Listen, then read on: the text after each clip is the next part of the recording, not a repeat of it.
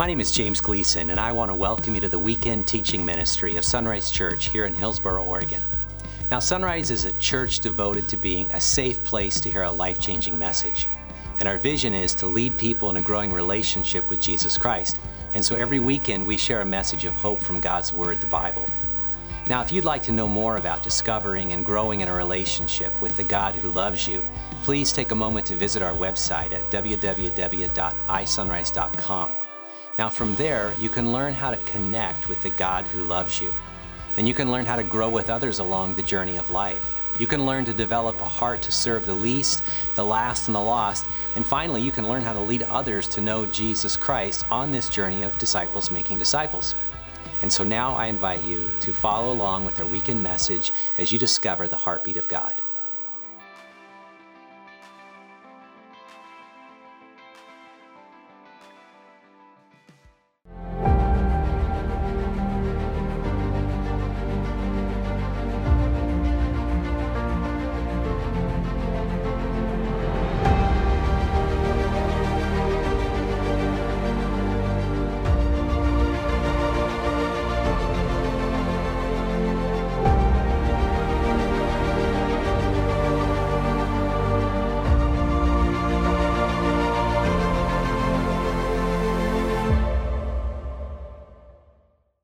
Well, I'd like you to stand as we recite our passage, 2 Timothy 3, 16 to 17, and we'll begin our time together. So let's read it together.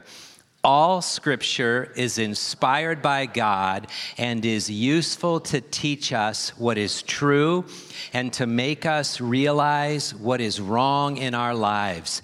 It corrects us when we are wrong and teaches us to do what is right.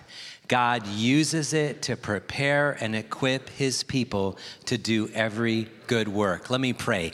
God, thank you for your Bible, your word. It is a message that has been delivered throughout the ages for us, even today, right here in this room. If we're watching online, your word is alive, and those are your words to us. So speak to us. May we respond with a heart that says yes to you. We pray in your name. Amen. Well, go ahead and grab a seat. You know, that passage of Scripture is so important because it brings up the point that sometimes we need to be corrected, right? Sometimes our Heavenly Father needs to speak truth in our life and say, you've gone astray. He does it out of love. He does it out of care and concern. He sees where we're going and he cares for us. The Apostle Paul wrote to his young protege, his disciple Timothy, and said, I think some really startling, even sobering, scary words. And he said this. He said, cling to your faith in Christ and keep your conscience clear. For some people have deliberately violated their consciences, and as a result, their faith has been shipwrecked. Wow, man, that's like right out of the gate. He's writing Timothy. He's writing the letter. He goes, Timothy, as a church leader, as a pastor, as a disciple maker, as someone that people are looking up to, I'm writing to you because I love you and I care for you, but I got a warning for you. And that warning is watch. Watch out that you don't fall prey to the deception of your own heart. Make sure that you keep your conscience, your inner world clean, pure. Don't violate it. Don't sear it, but to keep it clean. My son Noah is working back on the guitar. He's at home right now, and you know he practices guitar. Anybody that's ever practiced guitar knows that you get calluses on your fingers. That's kind of cool. It hurts, right? They bleed sometimes, but you've got to build up calluses on your fingers so you can learn to play. And my adage to him is, you know, calluses are really good on your fingers. They're really bad on your heart, but good on your fingers. Paul is saying to Timothy, make sure you don't callous your heart to truth. And the warning is, people have shipwrecked their faith. I mean, that's pretty serious, right? It's like, come on, Paul, isn't that over the top? I mean, but that's a beautiful metaphor. It's a warning metaphor that some people, because they repeated in actions that were not the actions that God wanted for them, over time ruined their faith. And so this is a warning for everyone here. This is a warning for me as I stand up here. Every one of us in this room could fall prey to that. We could all shipwreck our faith if we don't stay clean and clear with God. And today I want to talk about that because that might seem like, that's a big thing and maybe that's over the top and a little, sensationalized. But I've been a believer in Jesus Christ for 43 years. And I've been a pastor for 34 years, youth pastor, senior pastor. And I want to tell you this, one of the hardest things to see as we shepherd people is people that started out of the gate so well, out of the running block, and they're running, and they're doing just a great job. And they get distracted, maybe they get defeated, and all of a sudden, their heart begins to waver. And internally, you don't know what's going on, but externally, you see and you know something's happening. And one day, they just blow up their faith. And I'm just going to tell you, I've seen it far more than I ever wanted to see it. People that were leaders in churches, people that, were just people, regular attenders. None of us, hear me, friends, I love you, but none of us are immune to shipwrecking our faith. It can happen. And Paul's warning that it will happen if we don't keep our consciences clear, if we don't submit our lives to God's Spirit on the everyday moment. I know that seems pretty heavy right now. In fact, I want to share just a story of illustration from the life of Solomon. Pastor Paul did a great job the last couple of weeks talking about Solomon's wisdom and how he listened to God and then how he wrote about all this wisdom. But I want to talk about his foolishness, how he didn't do what he wrote, how he failed to live up to the standards that he wrote in his writings that are now God's word for you and for me. And as a result, he shipwrecked his faith. And I would just say this, so no matter where you are, no matter who you are, watching online, I don't know if you're watching today or 10 years from now, I'll say this, none of us are immune. And if you think you are, you're a perfect candidate for shipwrecking your faith. You're thinking, okay, that's really extreme. Well, let me give you an illustration. Imagine that I want to leave Portland, and I've got a sailboat, and I want to sail to Tokyo. Okay, it's about just over 4,000 nautical miles. And I launch out there, and I get out there, and let's say that my instrumentation is just a little bit off. Let's just say it's 1 degree off. If I leave Portland and head to Tokyo, and my instrumentation is 1 degree off, will I make it to Tokyo? I won't even make it to Japan, okay? I'll hit mainland China, maybe North Korea. You'll never hear from me again. We'll be in Southeast Malaysia. I don't know, but I won't hit my target. Or let's say I hop on a plane and the pilot takes off and the instrumentation is a little wonky and we're just 1 degree off. Will we land at Tokyo International? No, we'll fall into the sea. 1 degree is nothing. It's just nothing. It's just 1 degree. But over time, over distance, it's a lot. It's a lot. One decision in a day, probably not a very big decision, right? But over time, that's a huge decision. This one doesn't matter. Okay, maybe that doesn't matter. It's just a small compromise. But over time, see, you and I, we're creatures of habit. When we do things that out of habit become habitual, become more, we call them addictions. And I guarantee you that we all could fall prey to this. Well, today I want to talk about this, but I want to do this in relationship to this big idea I want to share with you right now. And it's this. There's a major disconnection between where people want to end up and the paths they choose in life. There's a major disconnection between where we want to go and where we end up. Why? Well, as a pastor, I've married a lot of people, and I love standing at the altar and marrying people. And yet, I have married people that one day, they call me and somebody's committed adultery, and it ends in divorce. Nobody ever imagined that when they were saying their vows, right? I've sat with people who've gone through Financial Peace University, have gotten clean and gotten clear, they paid off their debt, and then years down the road, they're $60,000, $80,000 in consumer debt. It wasn't just one charge. It was a pattern of charges, of buying things needlessly and foolishly. I've sat with people who have had the greatest desire to stay pure and clean and have ended up in prison because of the things they've seen and they've done. None of us are immune to it, but how does it happen? Well, let me give you a silly one, but it's an illustration. I know I need to lose weight. I would love to lose about 20 pounds. But then the other day, Oreo showed up at our house. Need I say more? Because there was milk in the refrigerator. And that's like a lethal combination. So I only had one the first day. I shouldn't have had one, but it was only one Oreo, right? I mean, come on. It was beautiful, okay? And then the next day I had 3. And then thank the Lord they were gone after that, okay? Because that's just how it is. I have a desire. I have a great desire. But then I have to do the daily discipline that I'm really poor at sometimes. In any area of life, if we're not careful, the great desire we have will fall apart by the daily decisions that we make. And I think there's a great disconnect between what we want to do and where we end up. And I want to talk about that in the life of Solomon, an amazing king, the wisest guy to ever live on the planet, had so many things going for him. And God showed up twice to him. I'd take once, right? It's like, man, I'd never turn away if God just showed up once and spoke to me. But that's what we think. But I want to look at the life of Solomon, and I want to look at 4 statements we could make that are illustrated in his life that will take us off course, that will shipwreck our faith. And you probably were given one of those sermon notes when you came in, because there's a whole lot of Bible text that we're going to go through, but I'd encourage you to get those. They're online as well, because I want to take a look at these statements. And the 4 statements we make on the way to like a spiritual shipwreck and blowing up our faith, number 1 is this: it could never happen to me. And I know that's what some of us are thinking right now. Hey, gosh, I'm a pastor. Some days I think that. Could never happen to me. I mean, after all, fill in the blank. I do, I serve. It would never happen to me. The Bible says that pride goes before a fall, and that's a very proud statement to make, that it will never happen to me.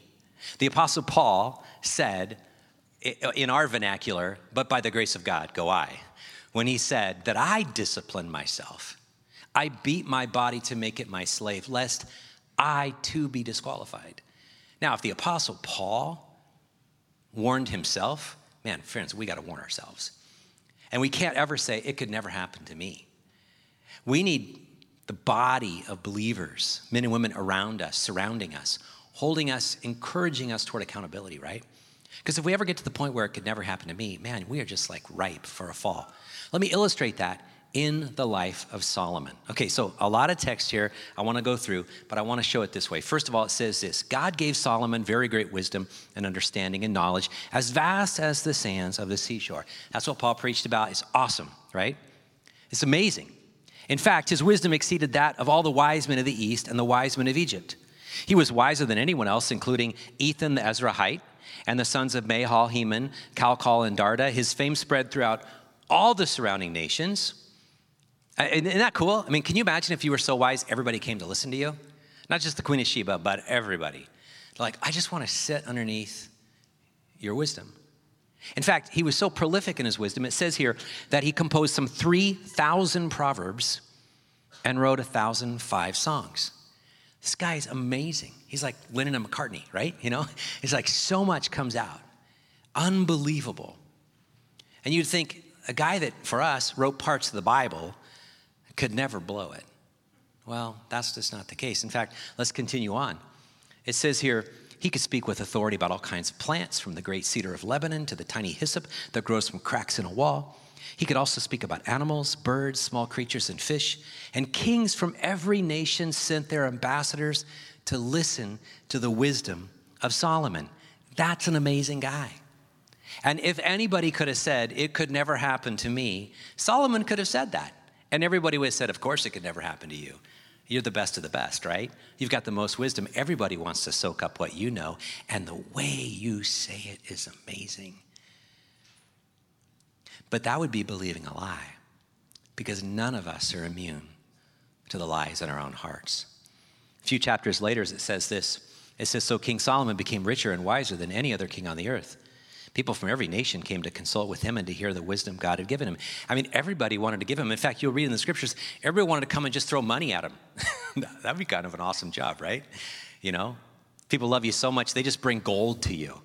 It's like, hey, what do we got? This is all the riches of our kingdom. These are the animals. These are the things. We just want to present them to you because we are so in awe of you as a leader. We've never seen anyone like you. It could never happen to a guy like that, right? Well, so we think. And it says this, he finished the temple of God. This is kind of cool. Solomon finished all his work on the temple of the Lord. This, at his time and later at Jesus' time as it's reconstructed, this is the largest temple to one God. The largest temple to one God. There were a lot of temples, but there are a lot of gods. This is the largest temple to one God. Everybody came to marvel at the temple, the gold, the cedar, the beauty of it. It's just massive, it's magnificent. And he finished that. And then he brought all the gifts his father David had dedicated, the silver, the gold, all the various articles, and he stored them in the treasuries of the Lord's temple. This guy had everything going for him. He was wise, he was rich, he was sought after, and he did all this stuff for God. How could a guy like that fall? I mean, after all, it could have never happened to him until it did. But it didn't happen overnight. He slowly drifted away from God, and he shipwrecked his faith. There's another statement that's often made. They build on one another, and it's simply this: it's only one. Because if it could never happen to me, that's fine. But this is just one time. We're just going to make one of these. It's just one Oreo, right? In my life, it's just one. We often deceive ourselves because it can happen to us, and so we just go, it's just one. Here's a couple thoughts on this. Look at the life of Solomon. He says this. It says, Solomon made an alliance with Pharaoh, the king of Egypt, and married one of his daughters. And I'm sure she was beautiful, okay? I'm sure she was just gorgeous, but that's not the reason he married her. He brought her to live in the city of David until he could finish building his palace and the temple of the Lord and the wall around the city. As Pastor Paul preached about this a couple weeks ago, even though he had a listening heart, he didn't listen to the scriptures that were already prepared and presented to him, that he, as a king, was supposed to know. He was supposed to recite. He was supposed to read through it. He was supposed to be the greatest teacher of it. Not a priest, but the greatest one who knew the law as he read and recited it. But he made an alliance with Pharaoh. Why? Well, just clearly I'll say, because he didn't trust in God. He trusted in the chariots and the horses of Egypt over his God. That seems pretty extreme, right? Well, when you think about it, geographically, Egypt is the most powerful nation on the earth. It comes and goes, but it's the most powerful nation, and it borders Israel. And so if anybody is to be afraid, it's the little Israelites over this massive kingdom, this major nation that has so many monuments to its glory and its gods. And so it makes sense that you would go form an agreement and a pact, and that's how you would do it. You would marry the daughter of a king or a pharaoh. Why? Because if daddy's little girl is in trouble, daddy's bringing all the forces, right? And he did that. But here's the thing. He didn't just do that one time. He did it over and over and over again. In the Word of God, before this, prior to this, the words of Moses, it says clearly they're not supposed to do this, and yet he did it. I mean, if you could show up at Solomon, the night before the wedding, and you were to hang out there, and you would know, ancient Hebrew, and could hang out with him, and you could say, hey, Solomon, why are you doing this? Well, because it makes tactical sense. I want to see God build a great nation here, and it would be wise for me to make peace with my enemies or potential enemies. Yeah, but did you read this part of Moses' words? Did you read this about what God said? Don't do this. Because but you don't sit on the throne that I sit on. You don't know the pressures I face. You don't know this is just one. Come on, guys, we do that all the time, right? We rationalize our decisions by saying it's just one porn site. It's just one drink of alcohol. It's just one time I stole from my boss. It's just one time that I cut a corner. It's just one time, because that's all it's going to be, right? No, it's never just one. It's never just one. Well, we think we're pretty smart. And I would say this, because I fall prey to this too. Sometimes I think we're smarter, or we think we're smarter than God.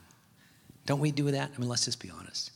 In our culture today, don't we look at what God says in his written word, and then we look around at the cultural waters we're swimming in and go, yeah, but that's kind of old, that's kind of outdated, that's kind of narrow, that's kind of fill in the blank. And I don't think we'd be accepted if we said that or if we talked about that. And God's standards of sexuality and God's standards of purity and God's standards where he wants us to be a peculiar people, not like weird peculiar, some of us are, but like different peculiar.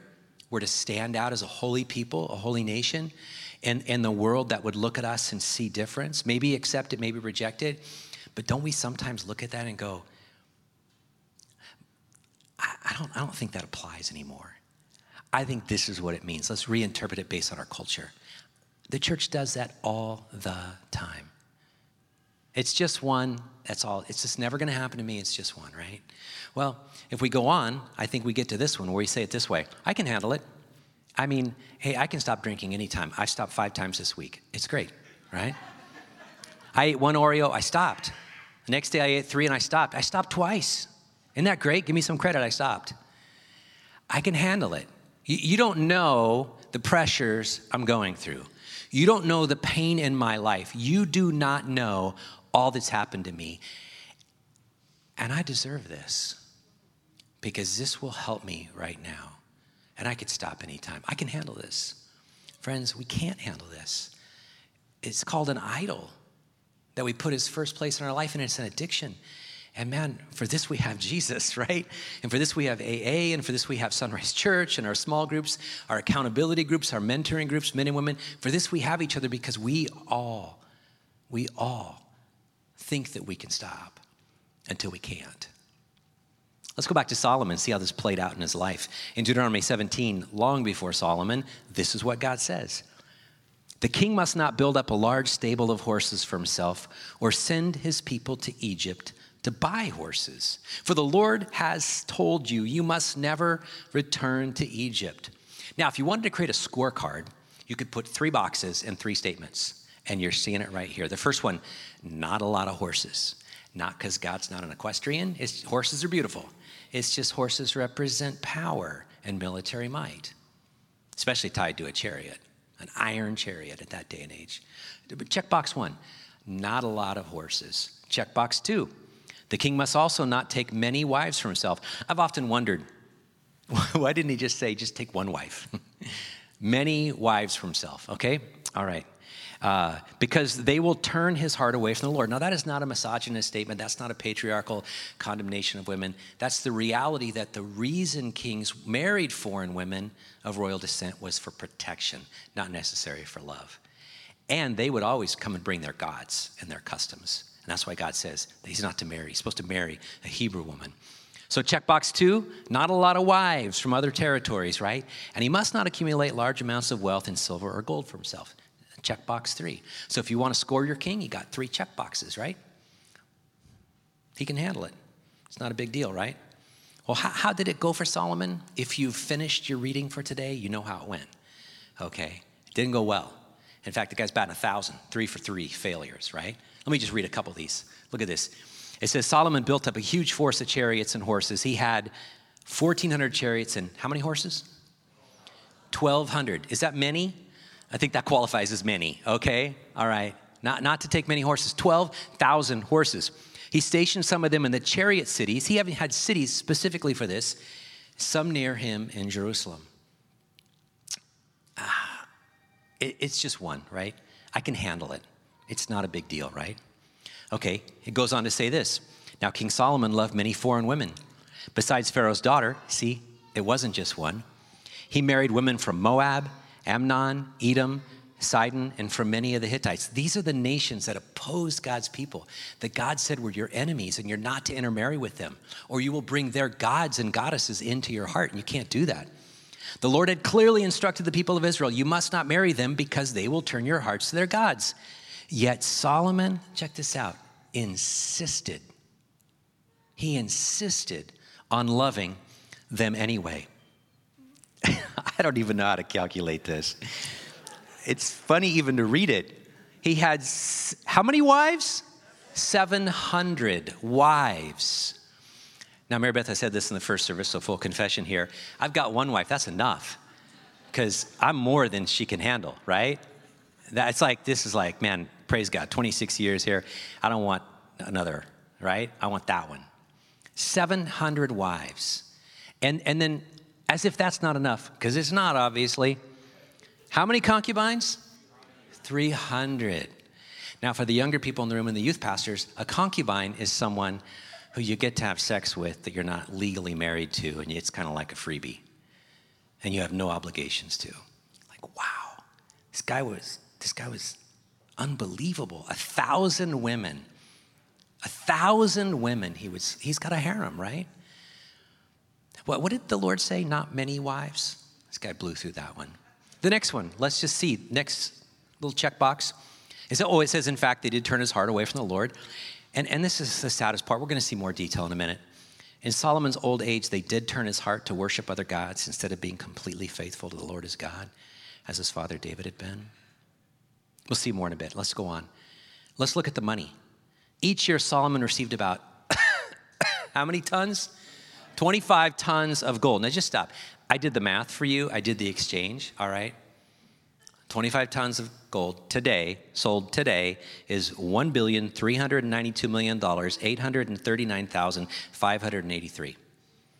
Every year, over $1 billion was flowing into his coffers. This did not include, because that's not enough, the additional revenue he received from the merchants and traders, all the kings of Arabia, and the governors of the land. How many horses? 12,000. How many women? 1,000. How much money? $1 billion. He blew through all those. And it ruined his faith. It ruined his life. Solomon, even though he was incredibly wise, ended up being incredibly foolish because he didn't obey the simple words of God because he was above that, or he thought himself above it, just like you and I do, right? I mean, it's not $1 billion and 1,000 wives and 12,000 horses, but it's something, right? It's something that probably we keep hidden inside that we don't let other people see until it can't be kept hidden inside, and then everybody sees, right? I think it finally leads to the last statement, and this is really from the life of Solomon. I'm just going to do it anyway. I know God says this, but come on. That's ridiculous. God doesn't know my desire. God doesn't know my impulse. God doesn't know my wish. God doesn't know what I think would fulfill me and complete me. God doesn't understand, so I'm just going to blow through all the stops, and I'm going to do it because this is the best thing for me. I want freedom, to which God says actually gives you slavery. What do you do with something like that? From it could never happen to me. Look at how bad it got for Solomon. It says here, Solomon worshiped Ashtoreth, the goddess of the Sidonians, and Molech, the detestable god of the Ammonites. Little side note here. Molech, and one of the aspects of worshiping Molech was sacrificing your children to the fires. I mean, think about that. We have abortion in our country, okay? It's a horrible atrocity, all right? Babies dying. These are moms and dads willingly taking their babies and throwing them into the fire as a way to worship this God. And we see that this is one of the ways Solomon worshiped. I mean, he had 1,000 women, right? There are some children listed in the scripture, but you got to know he had a lot more. How does a guy get from listening to the heartbeat of God, humbly asking for wisdom, seeing God appear twice, and then throwing babies into the fire? One decision at a time, friends, just like all of these. In this way, Solomon did what was evil in the Lord's sight. He refused to follow the Lord completely as his father David had done. On the Mount of Olives, this place later becomes a kind of like a sacred place for Jesus. It's where he spent time with his disciples. It's where he slept at night. One day he'll return there, right just outside the city, the next hill over. On the Mount of Olives, east of Jerusalem, he even built a pagan shrine for Chemosh, the detestable god of Moab, and another for Molech, the detestable god of the Ammonites. Solomon built such shrines for all his foreign wives to use for burning incense and sacrificing to their gods. We credit Solomon with building the temple. He actually built a lot of temples. Yahweh was just the first one, right? Look at this. It just keeps getting worse. The Lord was very angry with Solomon, for his heart had turned away from the Lord, the God of Israel, who had appeared to him twice. How did we get there? How did he possibly get there? How did he rationalize that? Again, if you would have woken him up at night, the night before this first bad decision, said, Solomon, I know you got visited by God. That's awesome, but I'm from the future. Okay, I'm back to the future. Okay, this is pretty awesome. Let me show you my DeLorean. And then I want to show you the words of the rest of the Bible that you're not going to live out yet, but you will. He would have said, there's no way. There's no way. But eventually it was the way that he walked. How do you get there? Well, let me use an illustration one of my mentors used years ago when I was in college. He said, it's like heart medicine, or maybe it's not heart medicine, maybe it's maybe a mental illness, maybe you're bipolar, you've got some wrestlings and struggles, and you take a regular medication. And we thank God for those medications, and rightly prescribed, those are really good for us. And you take this medication, let's say it's a heart medication, and you've had some issues, maybe you've had a stroke, maybe you've had a heart attack, you have to take this medicine, and you take this medicine, you take it, you're taking it for a long time, you're feeling great, and then you forget to fill the prescription, right? And then you think, well, why would I want to refill this prescription? I feel great. And so you stop taking it. And the next day you wake up and you're awesome, right? And the next day and the next day and the next day, and everything's good. And you think, I think I know better than this doctor. I don't need to keep wasting money at the pharmacy. I'm just going to throw this away because I'm fine. You know what happens, right? One day you're not fine. Because we know medicine takes a while to get into our system, and it can take a while to get out of our system, right? And that prescription that doctor gave you was for your health and your good. And you just abandon it because you just bought the lie that on the surface everything is fine. But underneath it's not, friends. God's word is the prescription for our soul, for our heart. And when we just throw it aside, nothing may happen that day or that month or even that year. But give it enough time, we will drift 1 degree at a time off course. You may be here and you're thinking, I know, James, it's too late for me. I'm here to tell you it's never too late. Man, in the words of that great theologian, Lenny Kravitz, it ain't over till it's over, friends. I'm telling you, God is a receiving God. He is a restoring God. He's a rebuilding God. He will return what the prophets say, what the years of locusts destroyed. He will restore to you. But it only comes when we confess him, we come to him. He's a God that he looks at your life and says, but I will do something great. Maybe some of you are here and you've got like marks of blowing it. You've got stories of blowing it. You're here, relationships have been broken. Your family's been broken. Your life, your business, your money, whatever. God is a God that will restore to you when you come to him.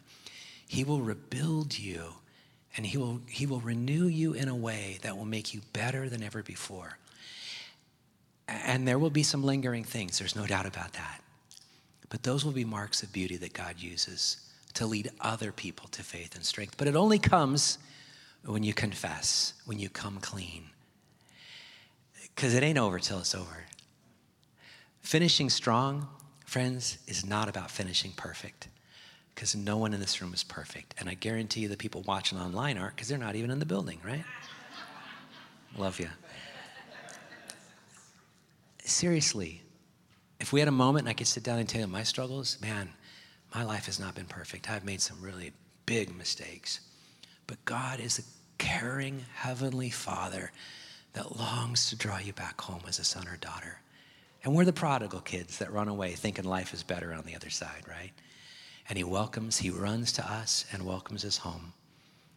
You know, there's a proverb that says this: good understanding produces favor, but the way of the transgressor is hard. We pick the choice, right? The way of God brings incredible favor, or the other way brings a lot of difficulty.